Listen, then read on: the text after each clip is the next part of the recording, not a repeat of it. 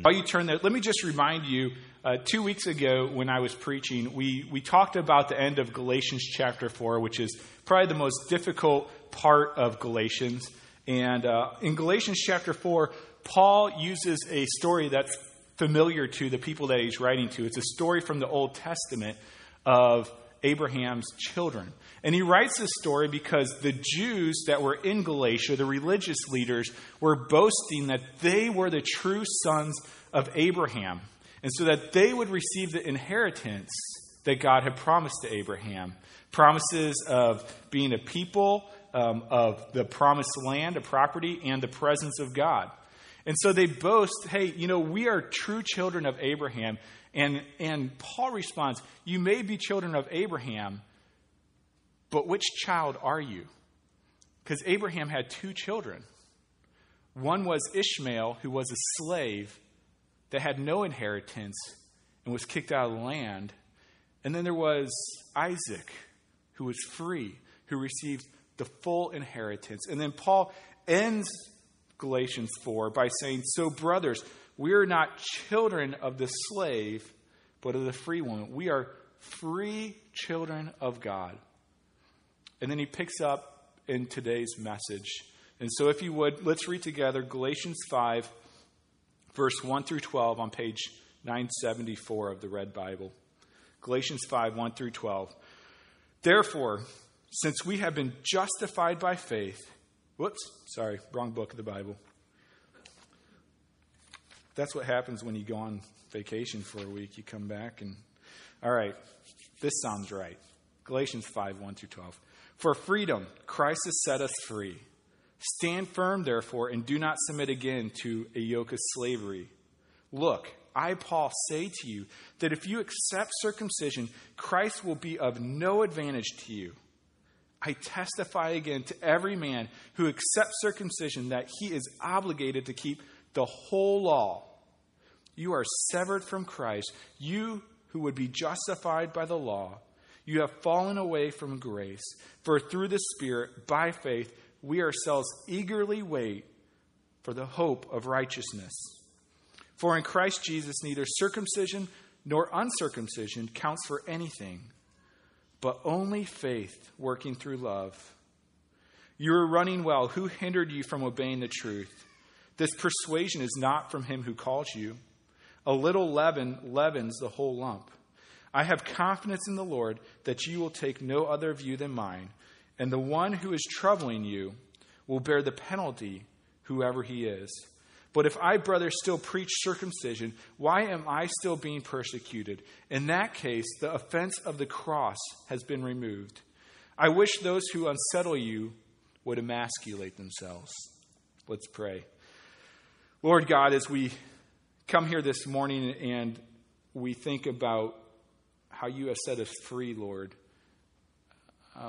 you also say that there is the tendency for Christians to slip back into slavery. And while it might be hard to articulate, I think we all have felt that, Lord, of feeling enslaved to your laws, enslaved to our guilt, enslaved to our sin. But you have come to set us free, God, so that we no longer would be slaves, but that we would be free. And it is for freedom that you have set us free, God. Pray that you would further free our hearts, free our minds in Christ Jesus today. In your name we pray. Amen. This time of the year, around 4th of July, we talk a lot about freedom, right? And rightfully so. We have a wonderful privilege here in America of being free, something that the majority of the world does not get to enjoy. And when we look at the 4th of July, what it actually points to is July 4th, 1776, with the Continental Congress declaring that the 13 American colonies were free and independent from Great Britain. And as we shoot off fireworks and we celebrate and we eat hot dogs, one thing that we often forget is the cost of that freedom, of how expensive it was with the blood of Americans to get that freedom. Felix Frankfurter puts it this way. He says, we have enjoyed so much freedom for so long that we are perhaps in danger of forgetting how much blood it costs.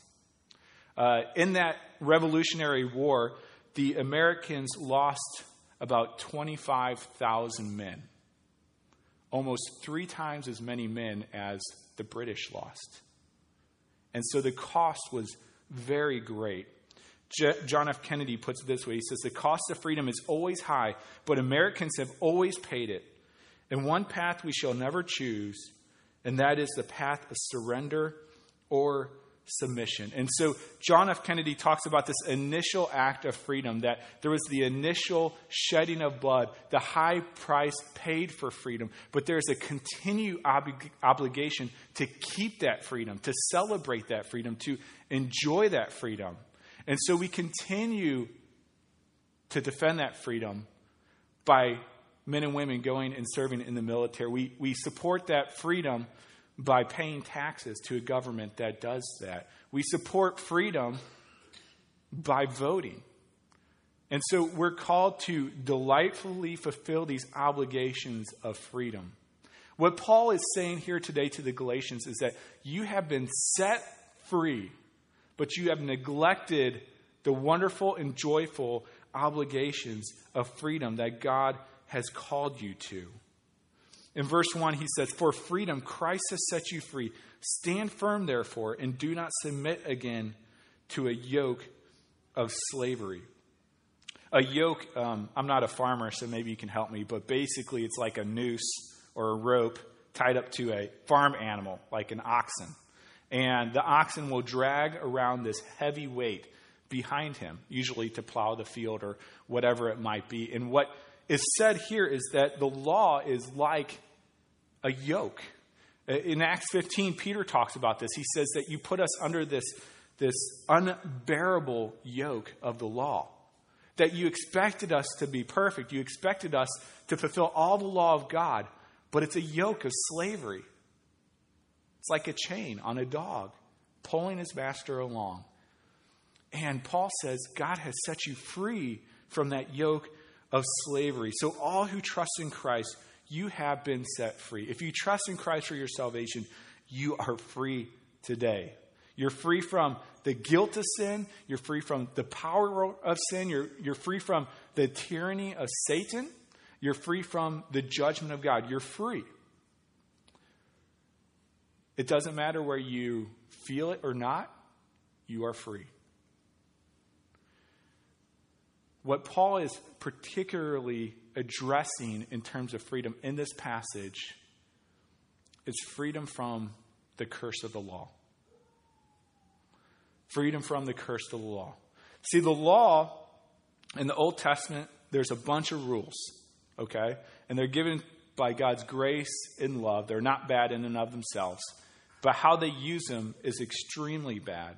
And so if they say, God, I will attain your love, I will attain your favor by living up to all these expectations, by fulfilling the law perfectly, then Paul says you have that yoke on your neck and you are pulling your own salvation. You have taken the yoke off of Christ and putting it on yourself. And so here's what happens. The Galatians wore this yoke of pagan religions with all their rules and all their rituals. And they took it off and they placed it on Christ and said, I trust Christ alone for my salvation. They believed that. The doctrines of grace, they believed it. But then they took the yoke off and they put it back on themselves. Not the pagan religions, but the Jewish religions, with all its laws and all its regulations. And so Paul writes to tell them that Christ has set you free from this yoke of slavery, so don't return to it. Don't put on that yoke. And then he tells us how to do that. And so for us today, here's the big idea, is that because Christ has set you free, we must live free. Fulfill the obligations to live in freedom. Okay? And here is how we do that. He puts it in verse 2 and then expands on it the rest of the passage. In verse 2, he gives 2 commands for them to stay free. Okay? One is stand firm, therefore, in your freedom. And the second is, do not submit again to a yoke of slavery. Stand firm in your freedom. Don't submit to a yoke of slavery. We're going to break this up and cover this in 2 weeks, and we're going to look at the second question first. So today we're going to look at, how do we not submit again to a yoke of slavery? It's kind of a confusing statement. How do we not submit again to a yoke of slavery so that we can live in the freedom that God has given to us? And so let's look at that. How do we not submit again to a yoke of slavery? That's what we're going to look at today. For the primary way that we don't submit to a yoke of slavery is by rejecting the message of slavery. Okay? Pretty simple. Reject the message of slavery from your heart, from your life. And this is how we do it. This is what the message of slavery is. Verse 2. Look, I, Paul, say to you that if you accept circumcision, which means if you receive it, if you get circumcised, Christ will be of no advantage to you. I testify, again, to every man who accepts circumcision that he is obligated to keep the whole law. You who would be justified by the law. And so the religious leaders came in to Galatia and they said, you need to be circumcised to be saved by God. And so some of the Galatians started getting circumcised. And they thought, this makes me okay with God. This makes God love me more. And when you think about it, just intellectually, it's really funny. Because what this is saying is that if you get circumcised, when you die and you go and you stand before God, He's not going to look at your heart. He's going to look below your waistline and say, all right, you got it done, you're in, right? It's silly. It's ridiculous. But this is what they were claiming, that circumcision would save them. And so what they were doing is they were adding these rules to make a new religion that was clothed in the words of Christianity. This happens all the time today. Turn on the TV, you will probably find it. There are many churches that will tell you if you do, and they'll call themselves Christian churches, they'll say if you do A, B, and C, if you do these things, God will do D, E, and F.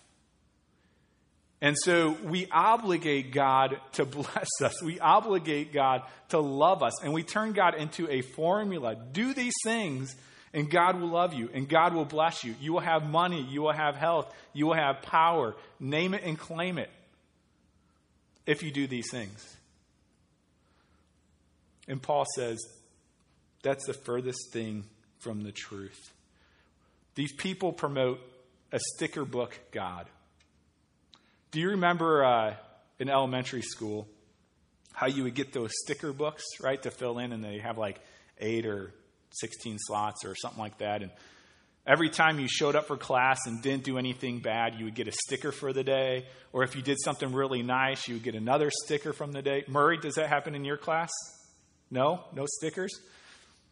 Trish does it with our kids. But they create a sticker book God. You have to get these stickers of circumcision, of baptism. You have to take of the Lord's Supper. You have to speak in tongues. You have to do all these things, earn all these stickers, and then God will love you. And while all those things are very good and they accompany salvation, none of them contribute to salvation. They accompany salvation in a wonderful, glorious gift of God's grace, but they don't contribute to your salvation. That's what Paul is talking about here today. And so we have to reject the message of slavery, that we need all these stickers, we need to do all these right things for God to love us, to accept us. And so what are the stickers in your life? What are the things that you either place on yourself, the burden that you have that say, I really have to get this part of my life in order, or I have to do this one thing, and then God will love me? It's not true. God is not in love with a future version of you. He loves you just as you are today. Maybe there are stickers that you put on other people like, oh, they could never know God because they have this lifestyle or that lifestyle, or because they're just so rebellious, so angry, so mean, they could never know God. Those are all stickers. And we reduce God to a formula and we limit his power. And so people create a sticker book God. In verse 3, Paul goes on to say, if you obey circumcision for salvation, then you have to obey the whole law. You have to obey everything in the Old Testament. He says you can't just pick and choose and say, okay, this is important, that isn't important. He says you have to obey the whole law. And so the irony with this is they say, I entirely trust in Christ, but I also have to be circumcised. Now, that's contradictory because you can't entirely trust in Christ if you also have to do something. Because you don't entirely trust in Christ. You trust in Christ plus circumcision. And so the calling for us today is, where do you put your trust? Is it entirely in Jesus Christ, in Him alone for your salvation? Because if it isn't, if it's in Christ plus doing some good things, plus being circumcised, plus being baptized, whatever it might be, if it's Christ plus something, then you are obligated to obey the entire law. If you don't entirely trust in Christ, you have to entirely obey the law. Or else you will inherit the curse of the law. And you will be judged, which is death and slavery. And so we have to reject the message of slavery in our lives. There are some ramifications to not rejecting the message of slavery, and they're absolutely devastating. Okay? And so if you accept this message of slavery in your life, in your heart, there will be some devastating effects. And Paul puts some of those out here. And so I'm going to walk through 4 of them that he lists here. Excuse me. First is isolation in verse 4. He says, you are severed from Christ, you who would be justified by the law. You have fallen away from grace. We believe here at Jacob's Well in a doctrine that's called perseverance of the saints. Basically, what it means is that once you are saved, once God reaches down and saves you, you can never lose your salvation. And this is found throughout Scripture time and time again. You can look at, if you're interested, you can look at John 10. Romans 8 talks a lot about this. Philippians 1:6 says, God who began a good work in you will finish it to completion. In John 10, he's talking about you will never be taken from the shepherd's hands. And so we believe that once God saves you, you will never be lost from Him. But don't let that, if that's your understanding, don't let that weaken Paul's statement here. He's saying that if you try to be justified by the law, if that is your outlook, if that is your belief that goodness will make you acceptable to God, then you have been severed from Christ. Christ is not with you, and you have left behind the doctrine of grace. And so by obeying the law, what you earn is isolation from God, isolation from Christ. Excuse me. When my middle child, Caleb, he is such a cute, stubborn little kid. And maybe I shouldn't do this, but sometimes I just go, hey, stubborn, come over here, all right? He never wants help with anything until he tries it himself. And so the latest thing was, I think this past week, he wanted to get on this big bike. And I knew he wouldn't be able to get on it without tipping over. So I go over to help him, and he says, no, get away, get away, get away. And so I'm like, all right, I'll get away. So he starts to climb up on it, and bike flips over, and he lands. And you want help? Okay, I'll take help now, right? But he wants to isolate himself. He wants to separate himself from me by doing it himself. And this is a picture of what happens when you believe this message of slavery. You say, I don't need Christ. I can do it myself. And we fall over and we tumble and we never live up to God's standards. And so isolation is one of the ramifications of accepting that message of slavery. The second ramification is disobedience. Now, this is kind of ironic. And I've seen it a lot in my life. Excuse me. There is a lot of people, especially in Green Bay, but there's a lot of people who think, yeah, I know Jesus came. I know He died on the cross for my sin, but I still got to be a good person, okay? And one of the ironies with that is that most often they're not one of the better people. They have all these sins, which they say, it's okay, God will forgive, because, I go to church. I give money to charities and things like that. But they believe that obedience will save them. And the irony is that they're usually the more disobedient people. And Paul says to them in verse 7, he says, you were running well. Who hindered you from obeying the truth? And it's a really interesting statement because their goal was to obey the Old Testament law. And Paul said, you may be trying to do that, but you are disobeying the truth of the gospel that I have told to you.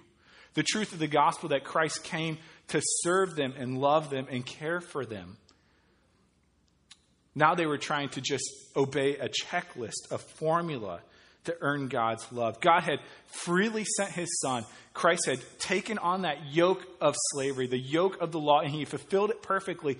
And then he bore the curse of the law for us who have broken it, so that we could be free and so that we could love others. And this creates obedience because, we'll get to that in a minute. But that creates obedience when he does that. What Paul says is that the message of the gospel not only reveals the way of salvation, the message of the gospel reveals the way to live life. It's obedience to the truth of the gospel. And so the gospel, the good news of Christ's sacrifice on the cross, isn't just for people to become Christians. It's for people who have been Christians 80 years, that they might obey the truth of the gospel. The Galatians experienced this initially. Paul came to them, and they were involved in some pagan religions that were kind of ruthless, very legalistic. And Paul comes and he proclaims to them the gospel. And they get this freedom from believing the gospel. And they're so free that they're able to take care of Paul in all his sickness and disease. And earlier in this book, Paul actually says, if you would have plucked your eyes out and given them to me. Because they had been so transformed by the gospel, by the good news of Christ, that they wanted to serve freely, that they wanted to love because they have been loved. But now the Galatians stopped obeying the truth. They have worked into legalism, and they have worked into slavery again. You know, when we look at God as a rule maker or a taskmaster, what we try to do is change our actions, change our performance. But when we see God as a loving Father, it transforms our hearts. And when our hearts are transformed, that has the greatest impact for obedience. You know, as a parent, you may have realized that the way that your parents loved you growing up not only transformed your heart and made you love them, it actually changes how you act towards your own kids. The strongest motivation for transformation, for change, is not fear, it's love. And Paul says God has loved you, and that creates obedience that's in line with the truth of the gospel. And so one of the consequences of falling into or believing this message of slavery, of works righteousness, is that you're disobedient. It breeds disobedience. The third is destruction. Verse 8 puts it this way. This persuasion, meaning the communication of you have to be good enough for God, is not from him who calls you, which is God. And then he goes on to say, a little leaven leavens the whole lump.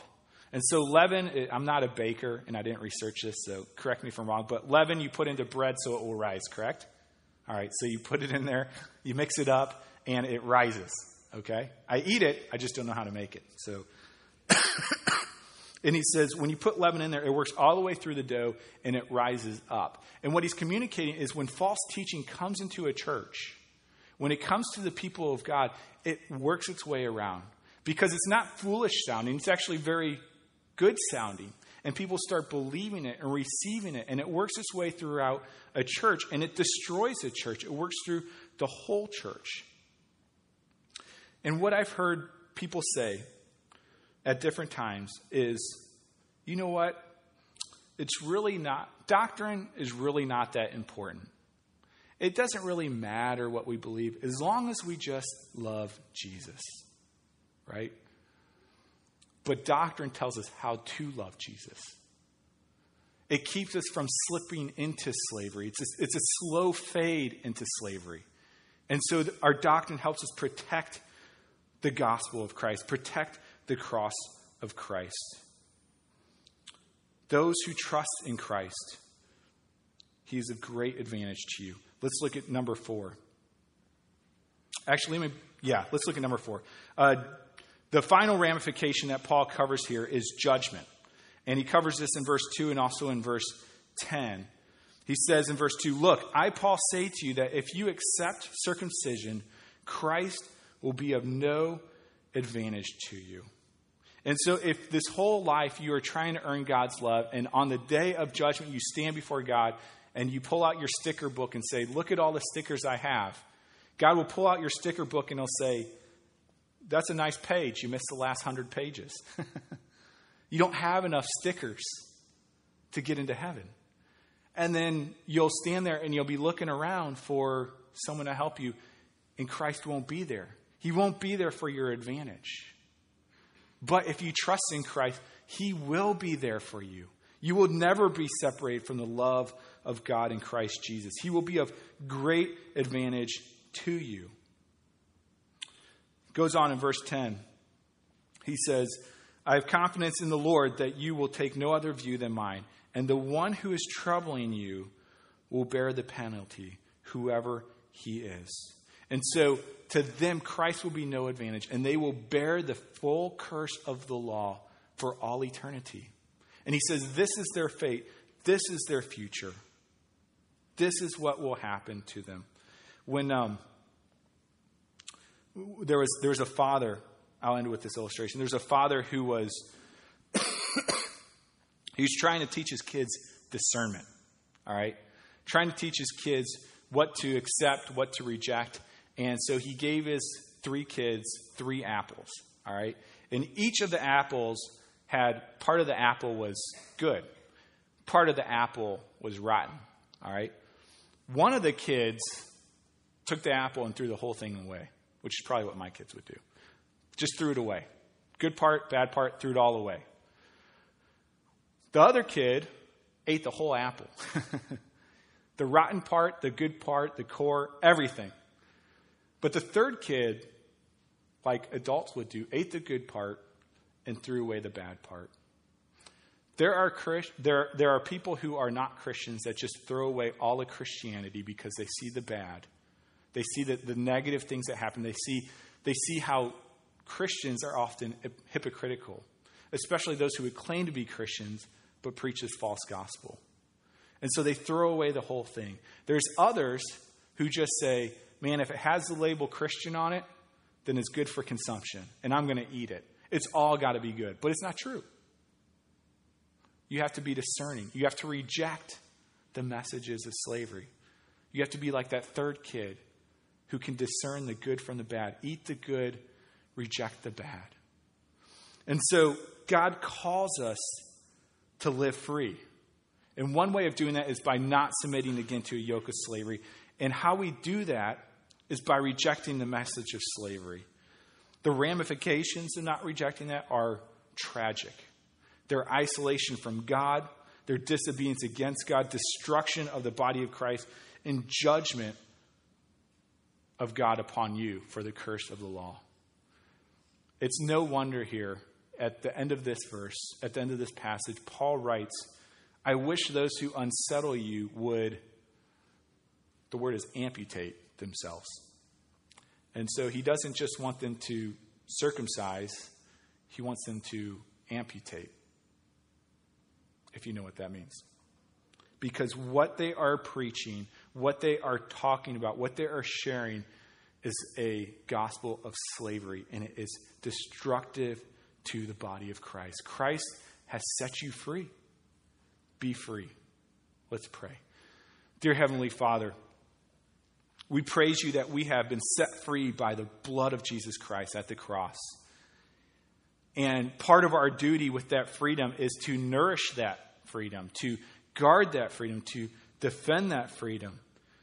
And we saw today that one way we do that is by not submitting again to a yoke of slavery, Lord. God, pray that we would be discerning people, Lord, that we would indeed grow in grace, God, that we would indeed avail ourselves to things that would help us know the truth, Lord, that we would get into your word, that we would be in prayer, that we would be around churches and people that love the word of God, Lord, so that we might discern the rotten parts of the apple from the good parts, and we might reject what is rotten, accept what is good. We're so thankful that you don't accept us based on our stickers, based on our merit, but that you accept us based on the goodness of Jesus Christ. And it is in his beautiful and glorious and wonderful name that we pray. Amen.